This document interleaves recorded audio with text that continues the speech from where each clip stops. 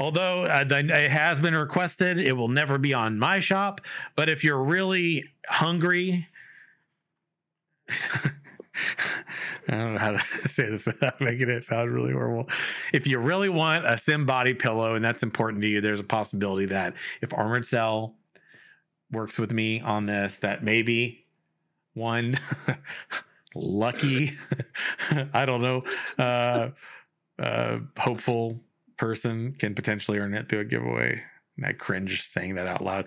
Daedalus, I'm saying this knowing how it feels inside, okay? I'm doing this for you all because there are people that want it. I don't want it, but maybe it'll incentivize them to give to charity if they want it bad enough.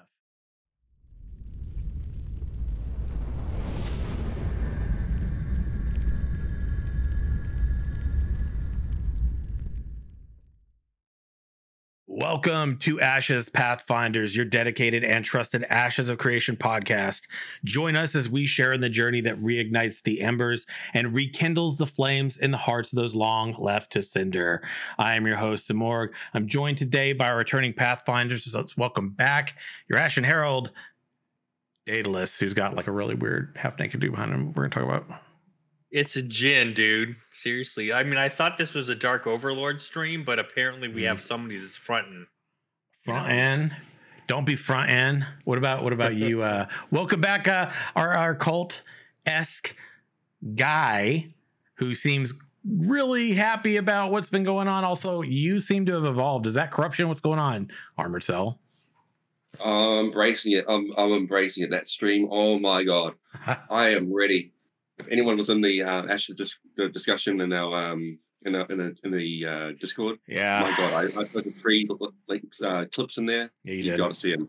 Yeah. Oh my god, I am ready. Yeah, you're a little overly excited for the fact that like you're clutching onto them like scraps of hope. That these aren't scraps. These are chunks. These are like diamonds. They're meaty. They're thick and meaty for sure.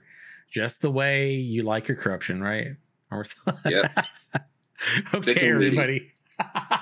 Getting a little disturbing up in No. here. These guys were like going on about how it's not dark enough in my room. Like, I don't know what to tell you guys, okay? It's not that I want it to be dark in the room. The thing is that the time of day created the environment that was such, and today it just is not that way. You know, I know what's going to happen by the end of the stream. The corruption is going to set in, and it's going to get darker in the room. Don't see, be just like this story.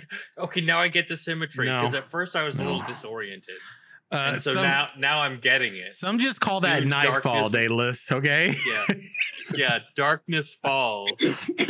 Which is a great movie if you haven't seen it, about the Tooth Fairy. Do you ever see that one? It's a good movie. It's still good and holds up. Hey, everybody, before we dig in, got to give a shout out to the home of this podcast, asheshq.com, the community curated website for all things Ashes of Creation. Also, a shout out to all of you all, the Imperial Flames, which are the supporters here on Twitch and over on YouTube. Thank you so much for keeping this community's flames bolstering greater week after week. Speaking of week, we got a hell of a week coming up. On Friday, I will be joining Chibi Bree and Richie to do a roundtable discussion with the Intrepid Studios team. Steven Sharif will be there, be answering questions. We put together what I believe to be a really good set of questions that I don't think anybody here is going to be disappointed in, because they are absolutely hitting on the questions that we've been trying to get the devs to answer on for a while, right?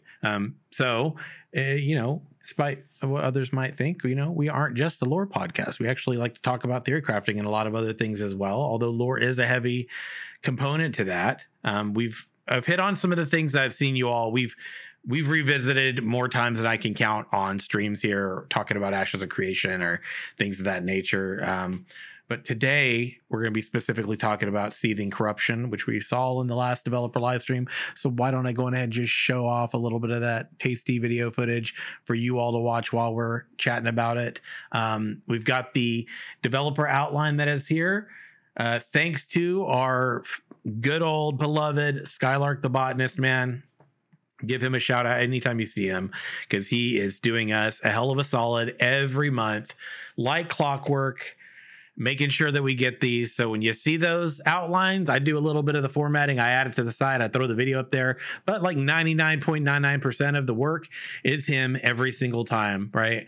So we got to give him love because he's doing the community, he's doing the HQ, he's doing even our small community here a hell of a service in doing that. And some people might be wondering too, how long have I known that we were going to be doing this upcoming dev thing with Intrepid? Months, last year, actually, believe it or not. So yeah, there were months and months and months. It's at least 6 months I've known, right? So it's just been a matter of timing for them. And so it's going to be interesting. Like I said, I think y'all are going to be very happy with the questions, at least we've formulated here. I came up with some of the ones I know that you all been wanting to know. I came up with some that relate to lore. I even had Daedalus and Armored Cell here come up with some that I'm pretty excited to hear. I think they're really good questions. And we're going to put them at least in a little bit of Magisto, that one's on there. Actually, yes, that was one of mine, because it's been a discussion point that's been revisited many times over, and we still, after about a couple years or maybe even more, not really got an answer, even though we said it was coming soon. So that one's on there, along with several others. So I'm hoping that we'll get a solid answer on that, or at least an idea of when the heck they're going to give us an answer, because the community's been waiting on that one for quite some time. But anyway, with that one, we're hitting them with some tough ones. And if they're not intended to get them to either answer the ones that aren't being, asked, or aren't getting answers to the ones that are being asked, if they're not those, they're also ones that are kind of to bait them on lore, and we could get a little bit of details, hopefully answered. But we'll see how it goes. We'll see you there on Friday. I think it's 11 a.m.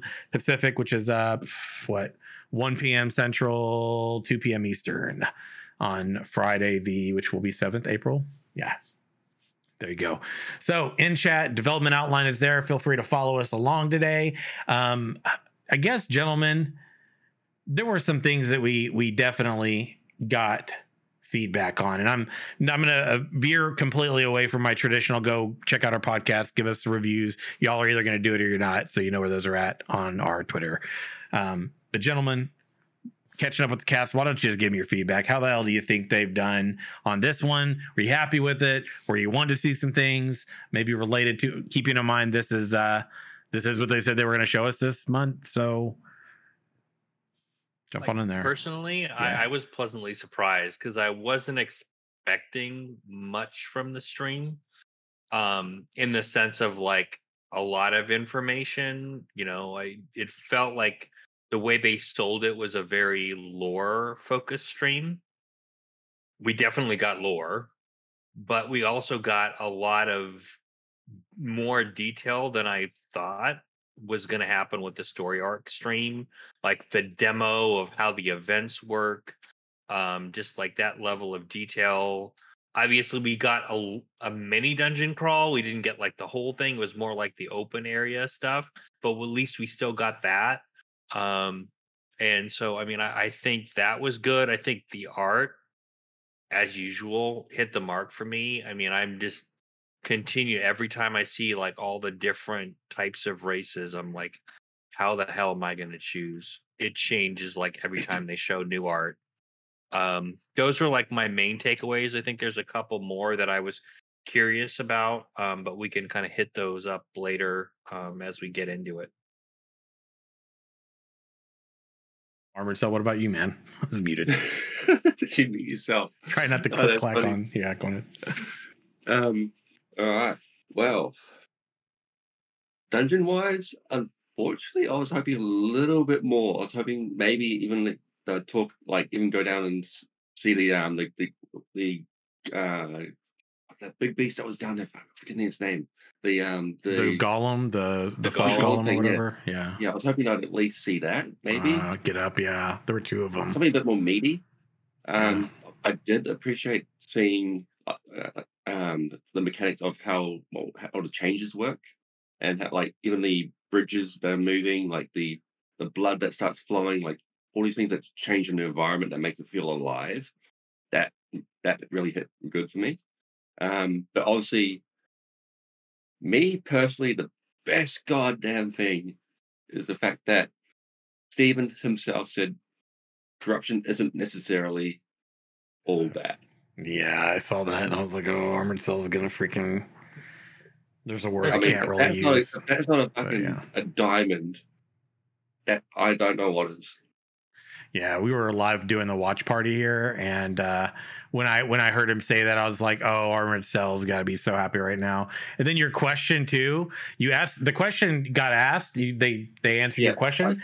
I was like, not really the best answer for you because it kind of it was like that doesn't really bode well for what Armored Cell's like hopes and dreams would lead him to want. However, he still gave you some breadcrumbs and gave you a lifeline in regard to the, not all corruption's bad. I was like, I don't know. There was that, and there was like, oh, well, hey, if you ascend to a certain rank in your religion, you get special powers. So I'm sure Armored Cell was like, yes.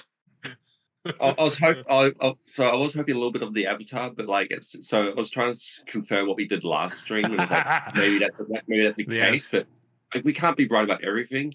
But at the same time, I got something that was right and something that was wrong, so it sort of evens out. But the fact I got asked try some people need to ask more unique questions and not actually answer it. I know. That's the thing is we've never been ones to ask generic questions anytime we've had him on. We never have, right? And that's one of the things I pride ourselves on here, is that we ask some pretty what I believe to be interesting and unique questions. They're not the same cookie cutter things we've heard before. And they may not be what all of everyone wants, because you can't fit everyone else's shit in.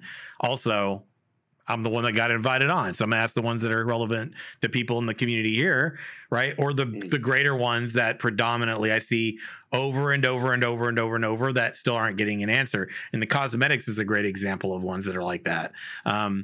It's pretty evolved. Like I'm just saying, this might be, in my opinion, some of the more involved. I'm sticking it to them. Let's just put it that way. This isn't going to be an all feels good stream. It's not going to be a mean one either, but it's 100% advocating for the people in the community and what they've been trying to get answers around for a long time.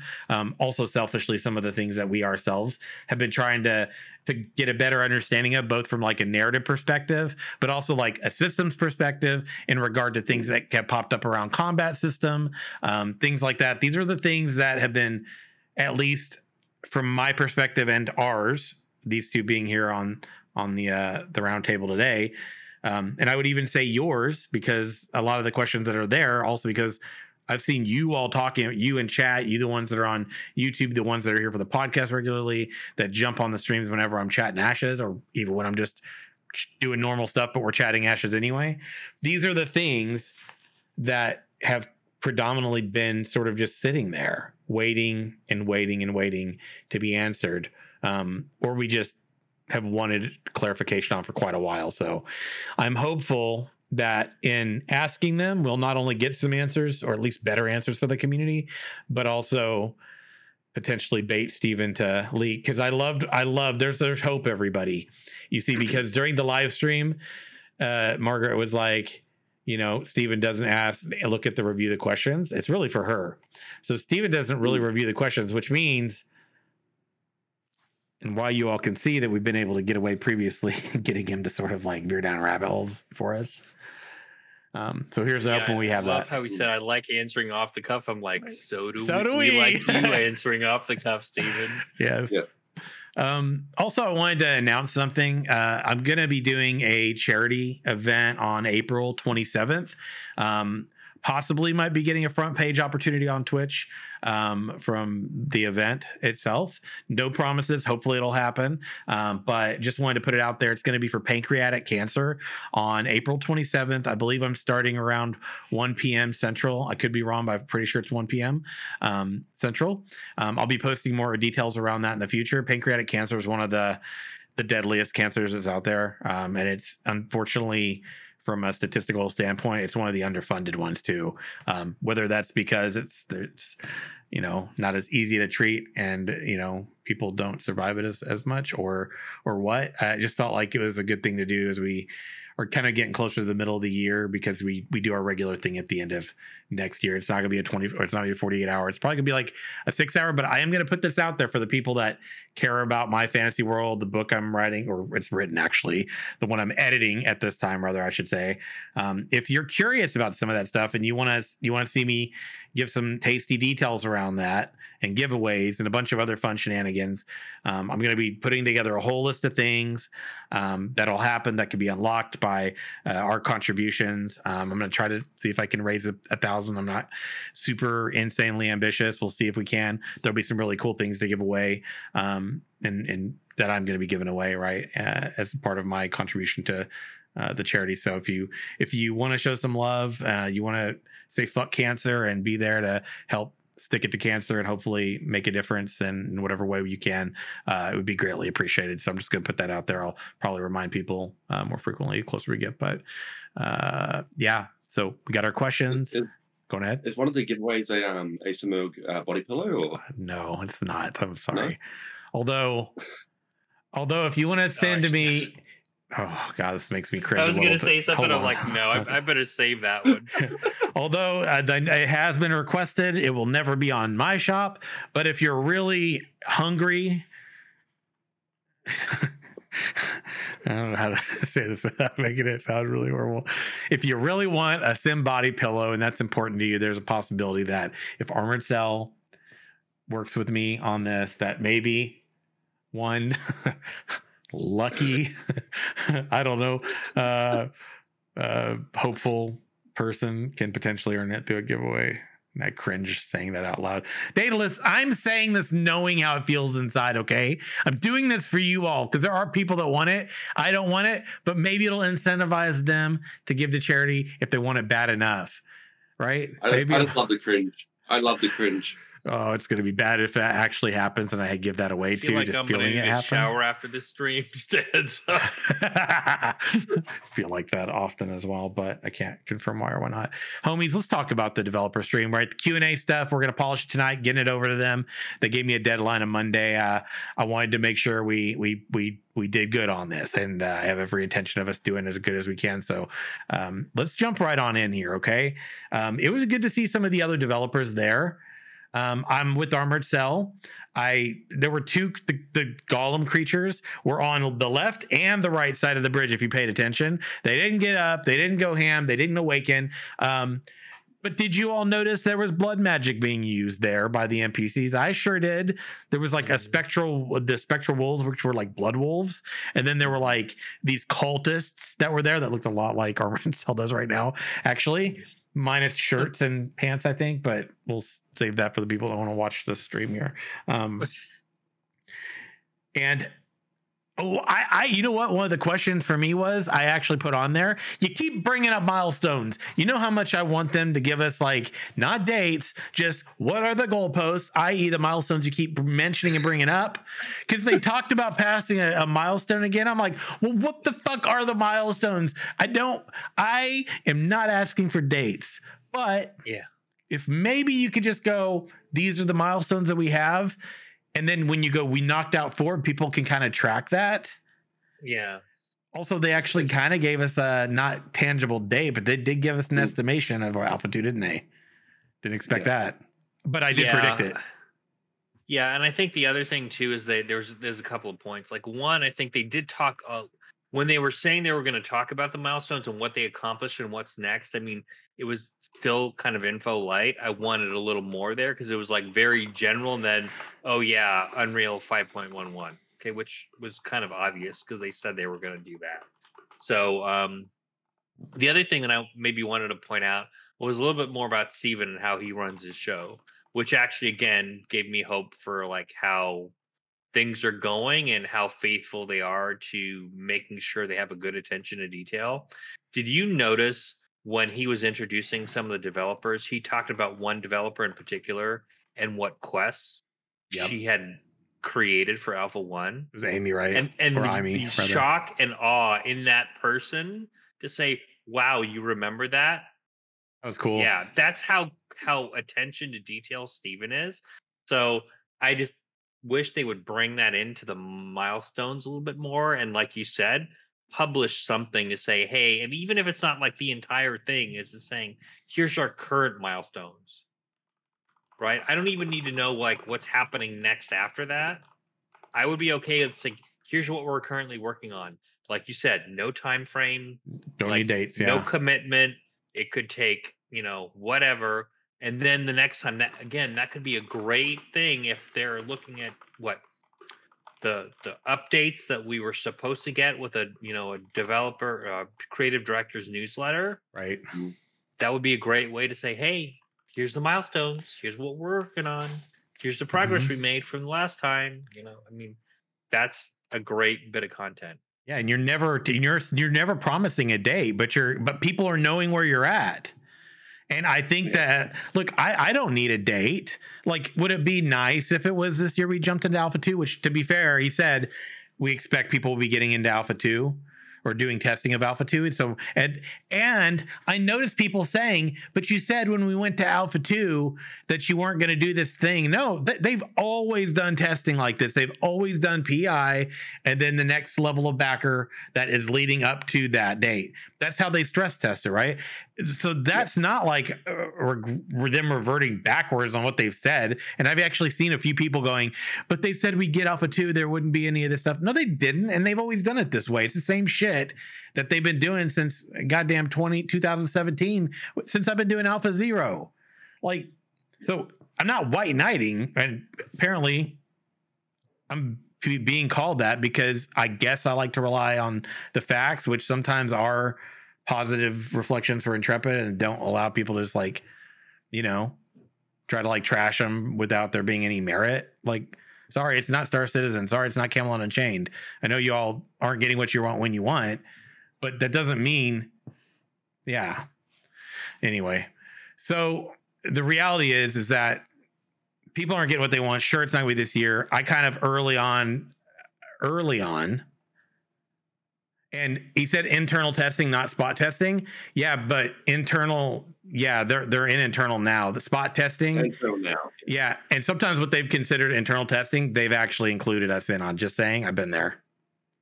Yeah. And they considered it an internal test. They would say we did an internal test this weekend, and FYI, some of us were there. I can talk about it now, but at the time, I couldn't say that we were there. Right? They utilize a lot of their actual, PI and their alpha players, man. They did it in APOC too. They shared it, but they didn't show the footage. They talked about what they did. And I was sitting here watching, I'm like, and I can't say I was there and I know because it would have been breaking NDA. Yeah.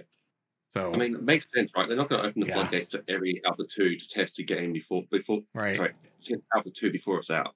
They'll do PI, Alpha 0, and Alpha 1, and Alpha 2, because they're not going to release to 100,000 people and break the server before it's like, they need to slowly introduce the people and then be like, okay, it's ready to be launched, and then we're going to launch it properly. Yeah. I think too, like the reality is like the internal and the like spot testing, y'all got to understand something, right? You're thinking internal means that they don't include any of the backer people, but that's not true. Like, sometimes it is, and sometimes it isn't. They're doing internal testing now. It just so happens that, well, I guess if I was probably part of it and there was an NDA, I wouldn't be able to talk about it anyway, right? But yeah, I was about to say that because again, once A2 goes to the public per se, right? There's no NDA. No. However, spot testing for PI is NDA. So I feel like the reason why they did it that way is so they can kind of get like those major kinks out. I mean, they'll do their own internal testing and figure out some things, but there's some things players are just going to find. Yeah. Right? More like just with the higher volume of people just in there, and things are going to come out too. Like way back when they had that whole like network thing that they had to like stop and reset with, right? It was because they threw a lot of people in there and said, hey, we found some things that we need to really address if we want to really scale this. So but the thing I will reflect on too, and what I said about their internal and their spot testing and all that stuff, like real talk though, it is a fair statement to say that they've been kind of like confusing on what they consider what type of testing more than once in the past. Okay, I mean, you remember when they were going from like APOC and it was like Man, they had some weird terminology. It was like Alpha 1 Phase 1. And then it was going to be like Alpha 1 Phase 2. I was like, oh, that confused so many people. And then they would do like internal and spot testing, and people are going, oh, so it means this, or so it means that. I'm like, no, it didn't mean exactly what people thought it meant at the time, but there wasn't any way to really clarify it outside of the studio clarifying it. And, but to kind of reel it back in and talk about the testing and all that stuff, if they're saying end of the year and they're even talking about that already is pretty clearly meaning they're planning on like getting to a place where they're doing some pretty serious testing.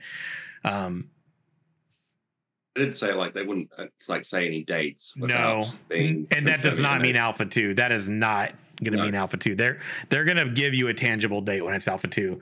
The other thing I wanted to say too is like, this does kind of confirm what my suspicion was around the end of last year, right? Or early this year even. I was like, I just have a feeling, because basing it off of what I see from Intrepid, I usually am just going with my gut based on what is there and what isn't, able to sort of like make a pretty good prediction. My Alpha 1 predictions were pretty solid because of that. And whenever I kind of saw that like we weren't seeing certain things that, you know, like the character creator, right? I was expecting people would be in there playing with it last year. That never even happened.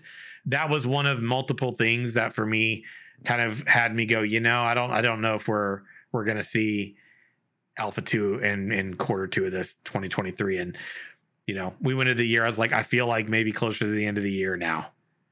So when he's saying this, it still is like, it's good to know that like I'm kind of estimating right. But that also doesn't mean we're going to even get to Alpha 2 this year. It means Alpha 2 is probably not going to be early next year at the best now. But at this point, I don't feel like I myself have seen enough to feel confident that would even be the case for sure. So what does that mean? It's going to be a minute probably, y'all. Okay. It's real talk going to be a minute. And they even said that on the stream. So, you know, I was glad that they said that though. I'm glad that I was glad to see Steven say also that I made some missteps when we were going around doing testing early on and stuff. Like, I thought it was good to hear him own that. Like, you know, it's not like it's an expectation I would have of him, but I think it's good for transparency's sake. Also for transparency's sake, how they answer our questions specifically. Because I think I brought up transparency like 2 times in the questions coming up. So, you know, I kind of set that there. I was like, in sort of like respect and honor of this transparent development, maybe we can, you know, add a little bit of extra transparency around some of these things that are there right now. For example, what the fuck do milestones mean? What are they? Can we see them? Can we get maybe a little more detail around them? I also thought it was good to see the Carphin preview. Now, if you've been watching our live stream here today, and if you aren't catching these live, I encourage you to do it. Love you over on YouTube. Love you if you listen to the audio, but you just don't get the full showcase of what this podcast is all about. And if you've been watching now, you got to see this is about as far as we're going to get into the Tower of Carphin, right? They talked about the lore a good bit. They talked about the moon phases. They elaborated on who the statues were. And when we just got in here, I was like, what a fucking tease, man. They teased us so hard. They walked right in to the tower, fought some of these mimic-like looking creatures that definitely are a little different. Enjoy the D&D tabletop perspective references here, though. And even talking about like this blood and the blood curse, and you see like coagulations and this blood mist in here. I'm like, dude, this could be Dracula's castle easily.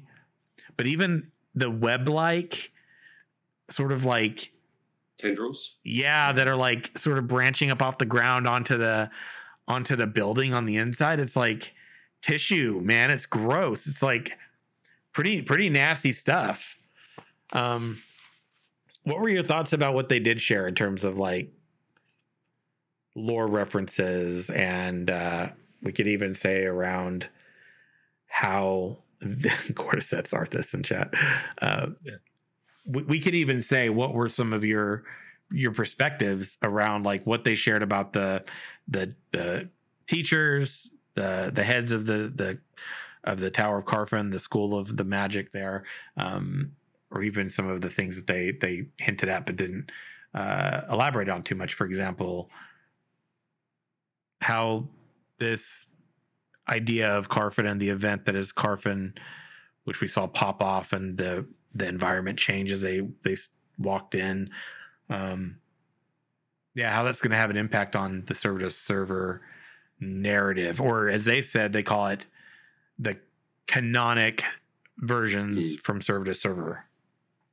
Well, I'm gonna say this about the stream, like especially like the Carphin preview. It was definitely I joke about it, but it was so true.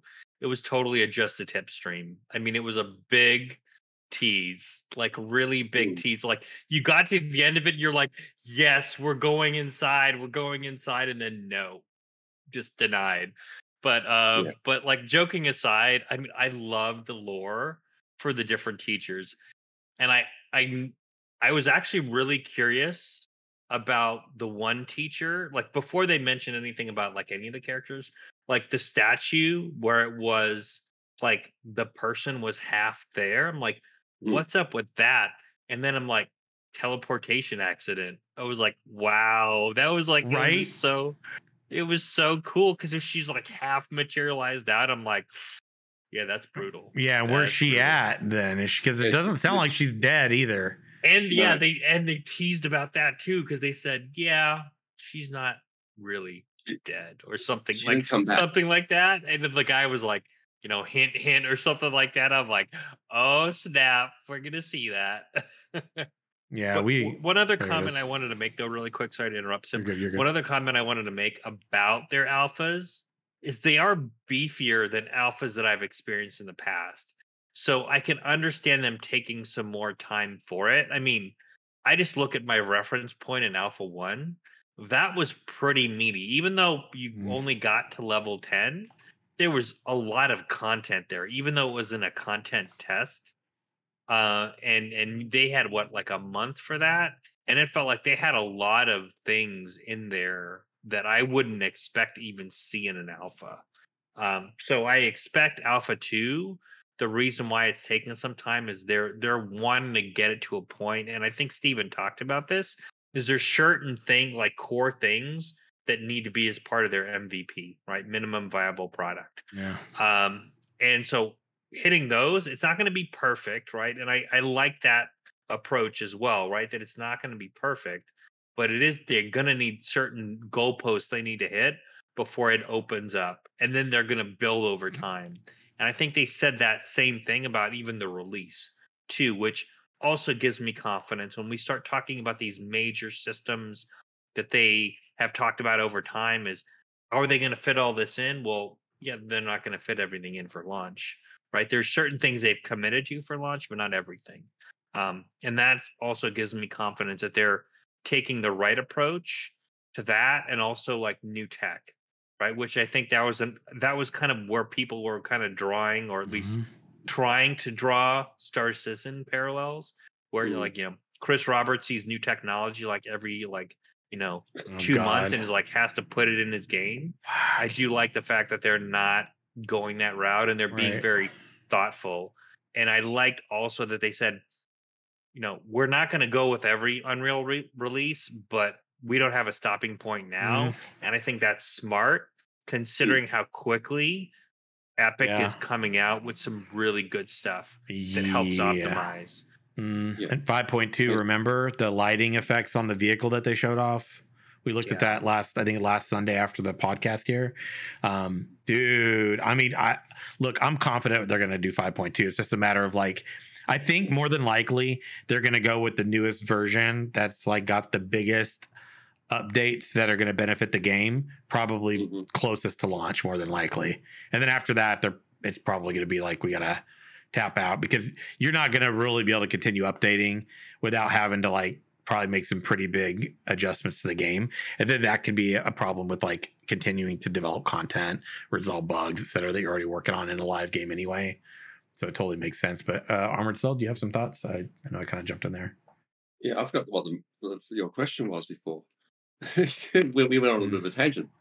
We did. But yeah, we were talking too about the character, what was her name? The one that basically went and did some like teleporting Jenica? and yeah, did some teleporting and kind of didn't ever really fully come back. Like, what the fuck, dude?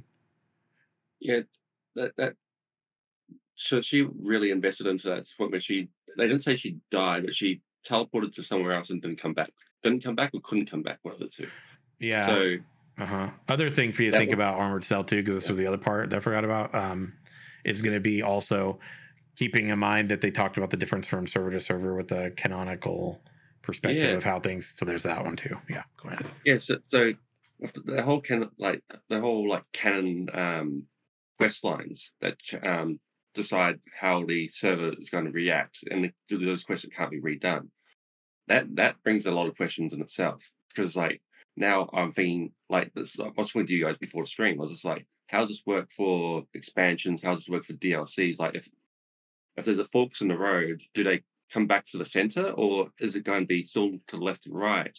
But how does that affect if the DLC is on the far right or far left? How does that affect that? That's like a major thing for me. But the fact that there is canonized quest lines, I do really like a lot. Anything that adds like history and story to the server is like this makes the world feel so much more living, and that's why I'm really, really loving that. But they did mention that the person who the person who did the like at the top of the tower, I keep forgetting her name, the Mario mage, Lamont. that's the one, Lamont. Yep. She's not the only boss that you can verse. You've got a choice. True. There's two. Yes. So she wasn't actually aware of the repercussions of what she's going to be doing. Like, this is a last-ditch effort to halt the advance of the Harbingers to the portal that they were creating, as I said. They were creating. So it was at that point. So my whole thing is, if you choose not to verse her, who is the other antagonist? Like Right. That's an open door, right? So yes, we got one boss, but not the second boss. So, and how do you go up and down, or is it like, do you go up there, talk to her, and be like, "Hey, we can save you," but then someone else comes along and is like, "No, you're not going to save her because we don't want that." Because like it sounds like she's almost like a victim of her own making. It's like she tried to do a noble thing, and now she's stuck in this realm of life and death where she's causing all this havoc. You know what else I noticed too, when the event popped off, and at the very top I could actually see the like red sort of like, it was like almost like an explosion of like blood or essence or something. It was like this poof of like blood that exploded at the top of the tower. Remember in the very beginning last year when we saw the Riverlands environment and we saw the tower in the back and the whole "I want to play" meme that you all love so much? Yeah. And then you remember how I was like, dude, what if the top is open and the boss is like legit just looking down over the world?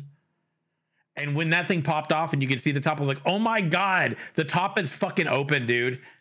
I think the top got blown off or whatever. Dude, it's going to be like Ice Crown Citadel when you get to the top of there, dude, I bet. What do you want to bet? There's mechanics that toss your happy ass off if you're not careful. Oh, I hope so. Oh, I hope so, dude. That'll make that open world dungeon so interesting. See bodies flung off the top and they like land by you as you're like... just imagine going in with your party, right? Yeah. And just seeing fools just be tossed off the side and just like die in front of you. It was like, oh, this just got real. We didn't watch this stuff. Was the top open, was it?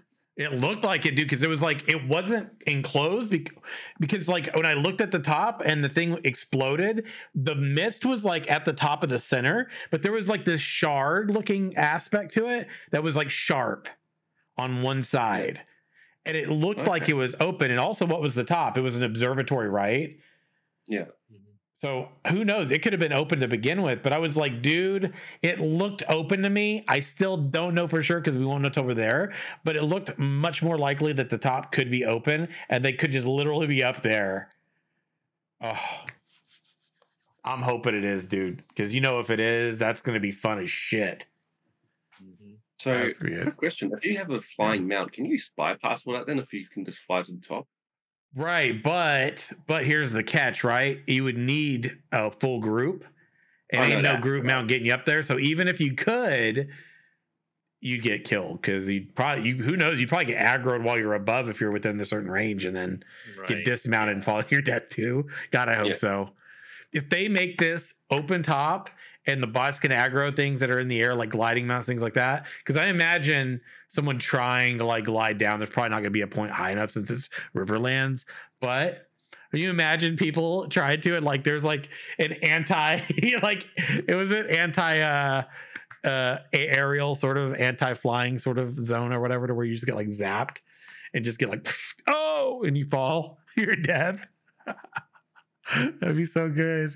God, I don't know. The start of that event looks like there was definitely some explosive things happening, man, because it like exploded with corruption, and then all of a sudden, it started working its way throughout the land.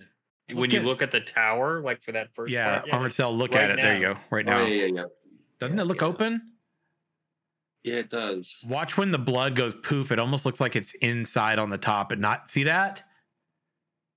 You'll see it in a second. Do you see that? I was like, dude, and then it comes like flowing out over it almost. Yeah. I feel like it's maybe open. God, I hope so, dude, because that would be so good. Also, I don't think we have unknown levels. It sounds like the levels in the description from the D&D or Pathfinder campaign, rather, looks like that actually is how many levels we're probably looking at as I'm staring at it. I can't remember who said, but someone did say that was in that live stream with like each floor, and those floors might be very similar to the dungeon. And I was meant to go back and look, and I still haven't done that yet. But iPads and chat was like, unless there's like summoner mage spell to teleport people. Oh my god, what if ooh man, what if that instructor's like another one of the dynamics? Because what if it's not just Laurie Lamont? What if it's like she's the main boss, but like some of these others maybe got corrupted too? Like maybe the one who got teleport and got lost came back and then got subjected to this blood magic and now is like a sort of second dude. There's all kinds of possibilities, man. Yeah, I mean, I was thinking honestly, like almost the opposite is like she escaped the corruption, but now she's come back and she's gonna aid you to like cleanse the tower. God, that'd be sick. I mean, there's like you said, there's so many ways this can go. Yeah, and I just love the depth. And actually, I mean, I know not everyone had this option like at Kickstarter. But the level of detail they've gone through, like with the statues, makes me really excited for that tier that does get their own statue in the world. Like how much care they're going to take in making sure that that's like something that's memorable versus the standard generic crap you see in every, like, nearly every game, right? There's definitely some developers that take more care, but the fact that they're like the level of detail they're going to, just even with these statues, their art team is like stellar. Like it does make me think, right? So if Lamont is let's say she's good, but she does an evil thing, maybe it is the opposite person is a. See what he just did there? You see what he just did there?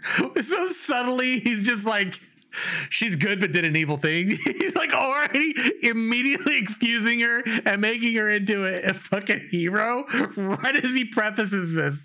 Unbelievable. I even said so. She was trying to help the Harbingers from attacking. She was doing a noble thing. She don't you betray her. She did a noble thing. She did a very noble thing. But now she's a hero. We're not going to kill her. Like, who would it be a counterpart? If she was a good person did a bad thing by accident. Maybe there's a good person doing a bad thing. Oh, sorry, a bad person doing a good thing by accident. So, like, I'm just trying to think out what the counterpoint would that be. Yeah. I mean, it's possible because, I mean, you got to think too, right? When we talked about in last month, we talked about the answer to who is it that was talking to her. We realized, well, it wasn't King Atrax talking to her. It was actually the same ancient that led King Atrax to do something. He thought he was just figuring out the way of immortality, utilizing these relics, et cetera, et cetera. Like, how much did he know? He didn't know he was going to become a lich like that. Yeah. He had no clue. Once he became a lich, how much of that impact, what are his decisions were? I mean, if it's the same, and it is the same voice that talked to Laria Lamont, well, clearly she, in a desperate moment, was doing what she thought could be helpful, and obviously had no idea what she was going to be in for, because of course she didn't know blood. The guy that was sacrificed, did it purposefully. Like, I'm sure they all were under this like assumption that what they were doing was probably going to be noble and help people and save people. But the reality was it catalyzed this blood magic, blood plague, undeath that now, I mean, seeped into the very world itself, into the very land. And as they even showed in a live stream, as they talked about that water, they didn't want to get it. The devs were going in the cleric showcase. They didn't want to cross into the water, right? Because of it was dangerous. And the lore around that is that the land was polluted with this blood undeath, that it even seeped into the water and rose creatures from their tombs, like basically, like the people that were dead, they got risen from this shit. Oh, what if the that sacrifice turned into a golem? Oh shit! So and then he's like vengeful, and like so you have to either take him out or take out the Lamont. Dude, I just had a thought. Mm. Okay, if this blood plague magic whatever, okay, remember Steven said, and then we got a question around this whole topic too, which is the spark, the soul as a conduit. I still think the soul's a conduit's a really big thing, but if the soul's a conduit and the souls on Vera had that even when they perish, then that makes me also wonder, like, what I have nothing to go on here, but one might wonder, well, if the soul's a conduit, can you utilize the corpses? Is there still like this conduit that exists in the physical form that somehow is part of why they could even get brought up out of the ground in the first place? Yeah. Huh. So much to learn, man. And we're not going to get those answers before the game launches. That was another thing I put as well about the how your soul can be more like attuned to be shaped in different ways. Yes. So it's like, so it's actually mechanical things to involving the soul, not just, not metaphorical things. Right. Yeah. Yeah. So I think that's going to be like hidden mechanics that you can't actually see, but it is happening in the background until it like reaches that tipping point. God, dude, it's a trip, isn't it? Makes you wonder so many different things. So yeah, I mean, we could hit so many different points right now around all of this, but there was also, when they talked about the story arcs are not procedurally generated, they enter the world dynamically depending on the world and its state that the players have created. So when we go back to this point about the event started, I forget which dev it was one of the guys, he said this canonizing of each server from one to the next having a different canon story. So you can redo some of these quests in some capacity for some reason, right? But he said the first time that you do them, it sounds like that first choice is what counts. Ooh. So that is interesting. So it makes you really wonder just how different each server can be from the next. And I mean, it's going to be changed fundamentally forever from a narrative standpoint. Right. So that's pretty big, man. And I wish we could have gotten a little more information about that, but I understand why they probably don't want to share too much about that either. Yeah. Super interesting.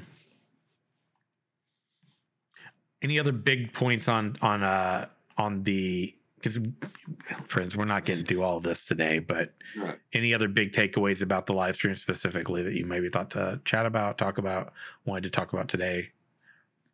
Like for me, it was like around this flesh golem that they were talking about. I was just thinking about like the uniqueness of that mimic, and maybe you can avoid a flesh golem outside, but once you get in there, like similar, I mean, they've done such great work animation wise about like having zombies like crawl out of the ground and stuff. I'm just imagining like all these different body parts and bones and blood everywhere, and all of a sudden this thing just forms in front of your eyes and you have to fight it. You can't avoid it at that point.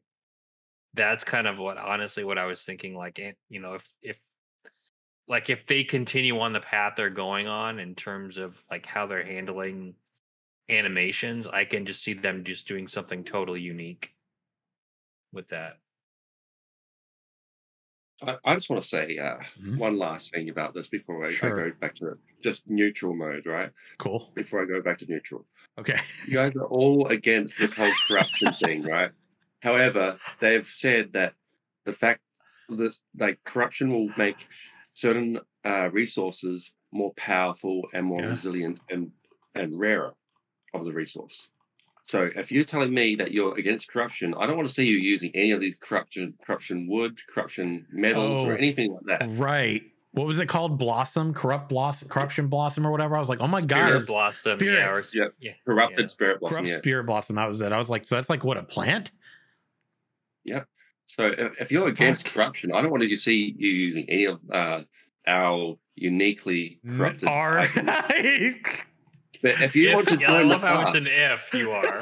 Yeah. If you want to join the path on these rare resources that will boost your power, then join the side of power. He's like, look at it. He's like, if you do this, just know that this means this. And I'm like, no, I refuse to accept your narrative. I can utilize those resources, right, to help rid the world of the corruption in a way. Wait, that sounds a little like I could be going dark side, but that's not what that means. Okay. Embrace the darkness. Darker in the room now. Corruption marketing, Arthas. But also, you know, what changes in the world was something Arthas brought up in chat and said new pathways, right? This is coming directly from our bullet points from the developer outline here over the Carphin preview. One of the bullet points was that new pathways, new enemies, and NPCs become available with each new story arc. So, right, if the story arcs, as they state, are intended to represent change in the story that Barrett is telling, is not done just by changing dialogue, but also changing the environment to display the consequences of previous choices that were made. Right? Okay.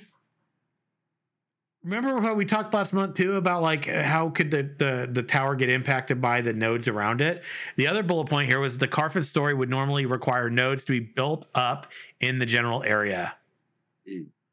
So this is telling me that Carphin, specifically as a POI with its own narrative devices, is and will be capable of making changes to the world. And based on what the developer stated, it sounds like if that canonizes to a degree each server's narrative, then some of those are permanent, is what I'm hearing.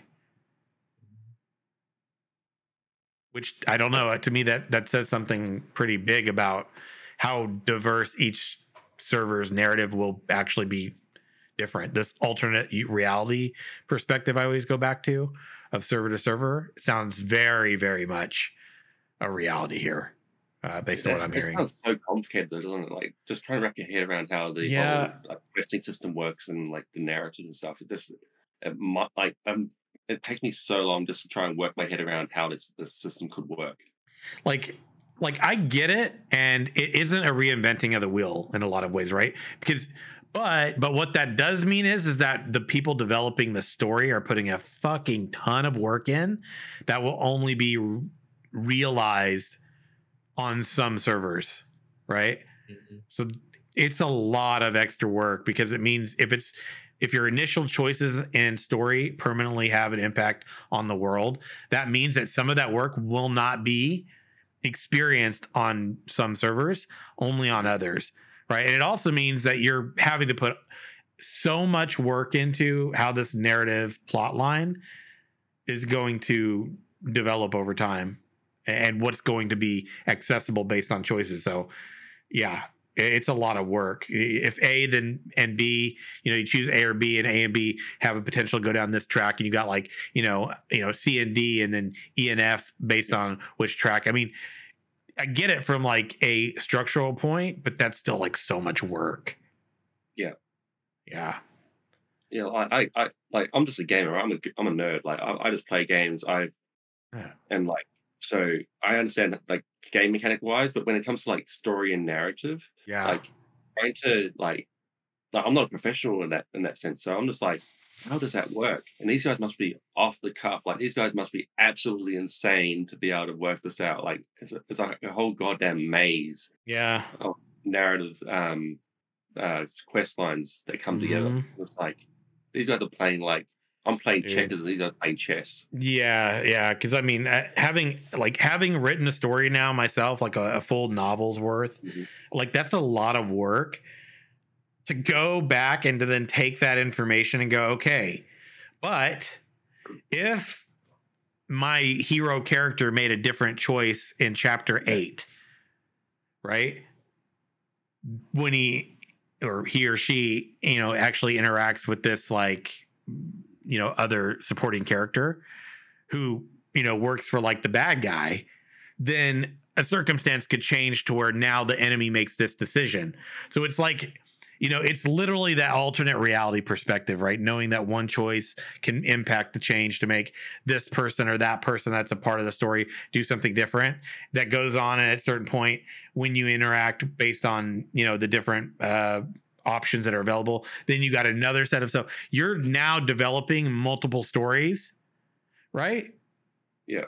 That veer off at certain points. And that's crazy. It's a lot of work. I see how you could do it. But fuck, man, it's so much work.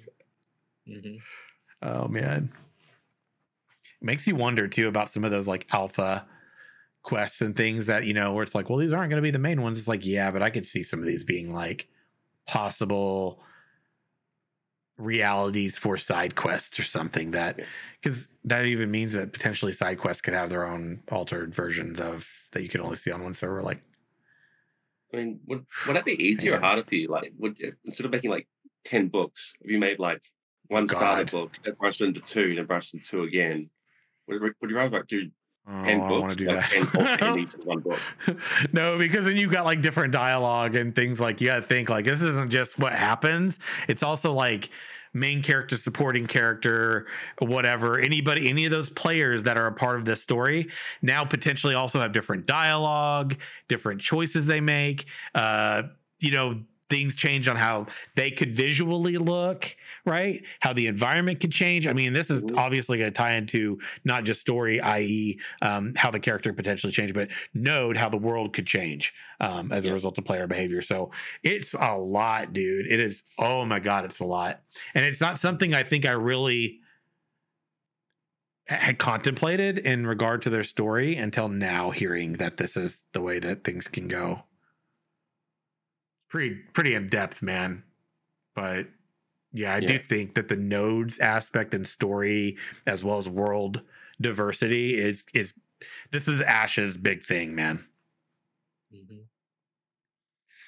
See, that's a good point too that IPEZ is talking about there. If you can rebuild story arcs, there's a possibility to be meta stories copying from other servers. Exactly. And the meta story is the actual story of Ashes, right? Because one server isn't, in my opinion, based on what I'm hearing so far, one server is not going to be capable of unlocking all the story in itself. You will need the combined narrative. This is something we talked about before. In the earliest days of this podcast, we even talked about having people on from different servers down the road who could help us to talk about these altered realities. Like, for example, let's say the game's been out a year and we all know that the meta story for the base game is, possibilities of A, B, C, D, E, F, whatever. Then knowing that a DLC or an expansion comes out, right? You can literally go and be like, yo, let's talk about what happened. My experience was these were the decisions that we made. We saw these decisions made on our server. What were your decisions? What were your experiences, right? Collaboratively, then, as community members, we can talk about the greater meta story or narrative that we all have a shared stake in. And the beauty of the storytelling is that as the game develops further and further into the future, right, we all in a combined way are going to help to bring this story together. And that's going to be so cool too, both from the scribe perspective, individually on the servers, and the people that have like the scribe archetype themselves as players who are sort of like, sharing in on these different aspects of the storytelling. So it's beautiful, man. And it's super exciting to see, honestly. Okay. That does bring up a question like, sure. Do you want to be world first or do you not want to be world first? Because if you're not world first. What does world first mean? Yeah, exactly. That was kind of my question. Is there even a such thing then? You won't be able to do anything like that because, you might be the first server to ever reach like some event. Right. Or but how do you track that? Yeah. How do you track that when it's literally like a spider diagram of different ways you can go, right? In terms of paths. If you try and not go as fast as you can and see what someone else gets there first, like, oh wait, we don't want to go that way. We got to completely turn back. It's going to take longer if we want to turn back. We want the other thing. We don't want that. Mm-hmm. Yeah. Big streamers are going to like be gun rushing for like the easiest, quickest event. Like the quickest, easiest event might not be the best event. Yeah, they're not going to even know that because again, if you look at like other MMOs, right? Generally, the path, I would say primarily the path is linear, right? This is not a linear path at all, and I think that fact actually makes it much more compelling to players. And I know that's it's literally like an MMO that's a choose your own adventure. Yeah, to a degree. And also, like, you're not going to know, like, initially, you're right, you will have no idea, right? We won't know the full meta as such as it is until well after all of the possibilities have been unlocked and people have seen, like, there are no more possibilities, right? So that, from a lore perspective, really makes some things pretty damn interesting, if you ask me, right? Because it's not as easy as, like, we were doing the PTR and or we did testing or whatever, and this happened, so now we know. Yeah. You aren't really not for a while. You're gonna have to wait. That brings another question. The story arcs that we have in the Alpha 2, are they gonna be different to the actual release? Majority of them probably will be. There'll be a lot of placeholder ones. So even if we know what Alpha 2 is, it's not going to be what the release is. Yeah, predominantly no. There might be, I would say, some surface level things that maybe will be there. But so here's the way I'm thinking they're probably going to do this, right? I'm thinking, and this again goes to show you just like how much work they're probably putting into this. So they're developing stories that will have different branches so that we can play them, so they can test how those different branches will play out, which means there's very likely going to be the actual canon story that is going to get plugged in there, where you might see a different person, a different place, but the branching will work similarly, just to probably test our choices and the world evolution. So just think about that for a minute. Holy fuck, man. Goddamn wonder it's going to be a minute till Alpha 2, man. That's a layer. I feel like Alpha 2 is going to run a similar route to Alpha 1 in the sense that it's going to be like a contained area of the map that may or may not translate to the broader game, because I do feel like they're keeping that pretty close to the chest. And also, just because you follow the same path in one aspect, like as a server, as another server, Steven keeps talking about this idea of predicates. Certain conditions need to apply, and those conditions, depending on how you accomplish them, there might be a certain order, there might be a level of success, there might be like there's so many different factors you can put into play. And also knowing how modular everything is in their Right. design, like literally that's a theme in every possible thing that they've talked about. The character creator, the costuming system, you name it, right?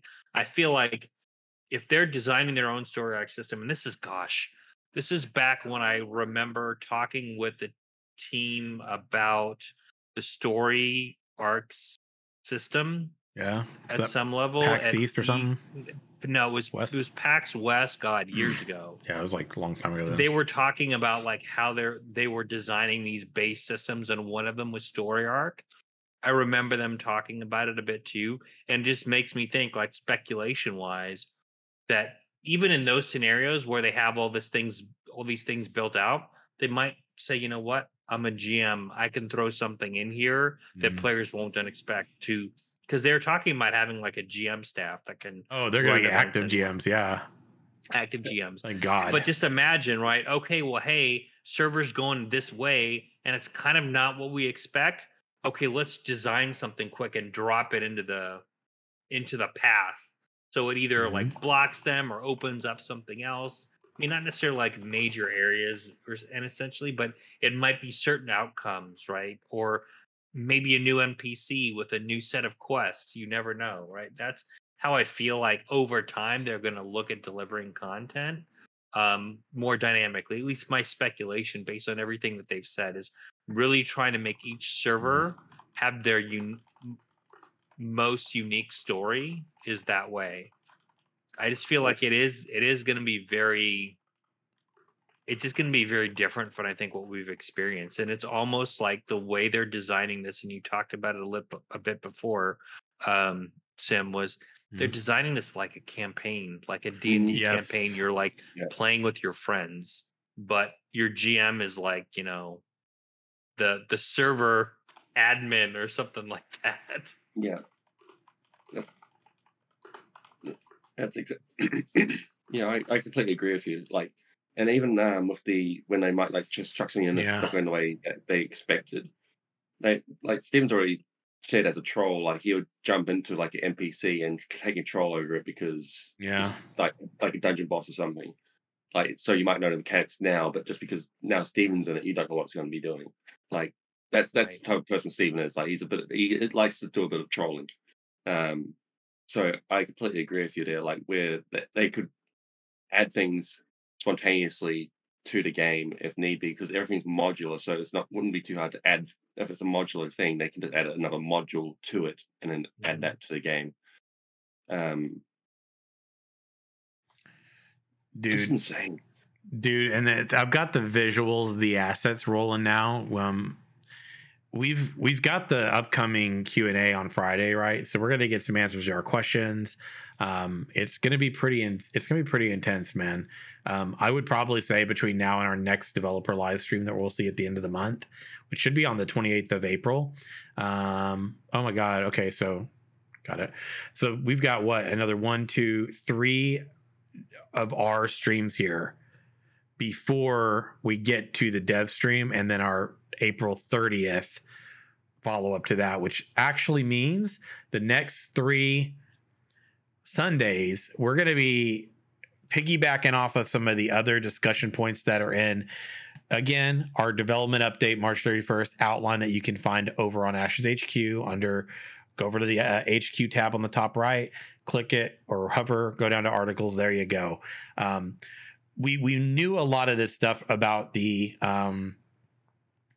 corruption and the blood magic, but I'm hoping we'll get some clarification around blood magic now that might give us some answers that we want to know.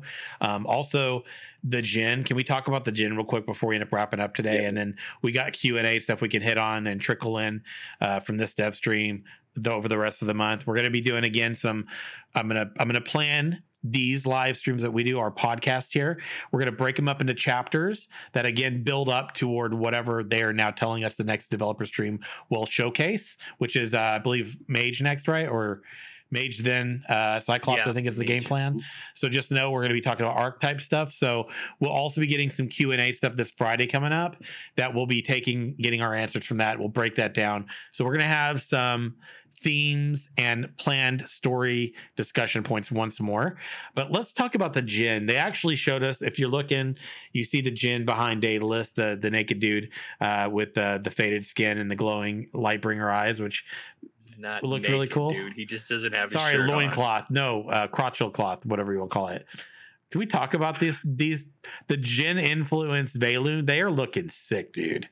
Yeah, I agree. They do not look like the Kalar whatsoever, man. Very, very Middle Eastern vibe. Definitely digging the style. I'm curious why there's a Djinn oriented version of that guy. Like, is that what the Djinn are going to look like? Or is that something to do with how the Valoon appearances could potentially be? Like, what are you thinking about that? Honestly, I feel like it's going to be an option you can create in the character creator. Thinking that too. Like the ones that have they more, talked about influence. Even when we were talking about like the Renkai at some point, right? There's so many different shades of skin. I just kind of feel like they're just gonna go that route, honestly. I definitely art this. So like I saw the glowing eyes, I'm like, oh hell yeah. Yeah, this is like definitely going the route of so much flexibility. So yeah, I think this isn't like an NPC only thing. I think this is gonna be something you can create, and like especially like around the eyes, the tattoos and all of that. It just I love their tattoo system as well. Like how that you can like shrink and enlarge and just put it like literally anywhere. Dude, the Djinn eyes though, man. Look at this right here. This is it. This is the stuff that Sim's dreams are made of. If you want to know, the glowing sort of like flowing light, like essence almost thing that comes out of the eyes like that. Oh, I love that shit, man. Oh, I love it. And it's all golden, Lightbringer-esque. I'm like, bro, if they're the ones that can do this, it might be going Valoon, homies. I don't know. For my pally. Yeah. Mm-hmm. I mean, like, I know you said Dennis was talking about it being part of the character creator. I'm hoping it's more like if you follow your ancestral path, like the actual Valoon path, it might unlock as a like a skin, like as a good character. Like how you can get like tattoos and stuff. Yeah. Same thing with the one with the big eyes. The stargazers, the Vec. Vec, yeah. The Vec, yeah. Like the stargazing eyes, I feel like that would be also another not cosmetic, but like a visual appearance, visual appearance that you could achieve from being a good stargazer or something. So I'm hoping it's like some sort of achievement based, like. Oh yeah, dude. Because like if like it's got the glowing eyes, right? So I'm hoping like if you're like really in tune with magic, or if you're really in tune with the ancestral path of the Valoon, it's like you sort of awaken something within your character, and then you get this form as such. This would be like, I've reached the peak of the Valoon ancestral path. That's what he looks like. To me, that looks like the true Valoon, right? That looks like the true Valoon. I agree, because that's I mean, if that's the Djinn influence appearance, then oh my god, doesn't it make you wonder like what the other races' potential influences could be? Like if the Valoon are influenced by the Djinn. Like I love that that's like a potential like genetic influence too. It's just so cool. Also, my god, the weapons, like the bow, the staff, the like pole arm that we saw. We got to see some more weapons that dropped from like Carphin. I'm like, God bless that place. The fucking loot is so tasty in there. I just want it. I knew you'd go for that. I knew it. Y'all, man, I was like playing. What was I playing this past week? I was playing something, dude. I was looting everything. Even that one game, it was the Tainted Grail, the Fall of Avalon. I played that last week. Pretty interesting game. It's in early access, not too bad. Definitely is a grittier, dark fantasy, playing off the Arthurian legend stuff. It looks like they might have fixed the bug I encountered, so I might try to jump back in there. But I'm just ecstatic because I've got so many games to play right now. I also think I found a good community game that I'm going to actually jump in after this. And if people think it looks cool, yes, it's going to be sponsored. But the best part is that it's a free to play game. And that looked fun. I did the tutorial today. So there's so many games to play. It's looking like there's more good game options. I'm a little bummed that Dark and Darker got taken off. Isn't it off of Steam? I was looking forward to trying that out for a community day, but it looks like it's not available now. So they're dealing with stuff at the moment. But I'm just saying, the reason I'm bringing up this stuff is I've had more time to like tinker with games. So I'm trying to get a few more options for us for our community days on Friday, which are going to start resuming as of this Friday, I think. So stay tuned on that. But yeah, motherfucking riding dragons and shit, homies. I mean, it's a good time. I'm pretty happy that I'm getting to play games again. It's a nice vibe, although Sim's about to be working real hard again because I got to edit my motherfucking manuscript and get that to my readers. But you know what though? I've been putting a lot of pressure on myself to like get it done by a certain time, and like I kind of decided this past week, like stop. I can't do that. Like if I want to make sure these characters are really rich and you connect with them, I can't rush it. So I'm just gonna say I've got an announcement around that. I'm gonna stay tuned for the post show. If you want to hear about it, we are gonna be picking up next Sunday to piggyback off of the Q&A, which will be this Friday on their live stream. The round table is gonna be myself, Chibi, and Richie that are going to be there from the community. We're bringing 10 questions each. Whether we'll get through all 10, I don't know, but we're guaranteed the first 5. But we got 10. So if we Steven gives us a little bit of like, love, then we'll actually hopefully be able to bring some really great discussions to piggyback on this next several weeks. But for now, we're going to end it there. It was a damn good live stream. I was happy with it. Am I a little bummed that probably we're not going to be in Alpha 2 till sometime next year? Sure. But I want a game that I can play for the long haul that's not going to be rushed. Is it going to have a busted ass foundation? And I'm willing to wait the realistic amount of time so that we get that. And sorry, y'all, if you think 5 years is when you're supposed to get that with an MMORPG, you're living in a fantasy world. Or a dream world. but I understand that you can get on that dream anytime you want, and they are guaranteeing that it's the best game you'll ever play, the last MMO for you. So if that's what you're looking for is unrealistic entitled expectations, I think that they're willing to feed that ego narrative for you. So feel free to go check them out. Not a sponsored stream, but yeah, I endorse that, man. Fuck out of here, that's for sure. All right, friends, we're gonna round this one down. It's a good time, gentlemen. It's always a good time to chat with you too. Homies, stick around for the post show. But love that y'all could make it today. Thank you for being here. And gentlemen, why don't you shout out your domains real quick where people can find you when you're not on this podcast, Daedalus. All right, you can find me on Twitter at The Ashen Herald and on YouTube, youtube.com/The Ashen Herald. Armored Cell. And you can find me on twitch.tv/Armored Cell. Homies, much love to all of y'all. I appreciate everybody who was there to watch with the dev watch party with us. Love all of y'all who are here every damn week like clockwork, right? Thank you so much for the love, for being here to share in this journey with us. Remember that is what being an Ashes Pathfinders member is, right? You don't have to be on the podcast here. You're just another one of us, one of the fellow community members here who's following this along in the journey, waiting for the game, and we're hopefully going to have many of us playing the game together in the future. So much love to all of you, to Intrepid Studios, and until next week, live your best lives, friends. Walk in the light, and you have yourself a damn good night. We'll see you again real soon, okay? Bye for now, everybody. Take care, everybody. Adios.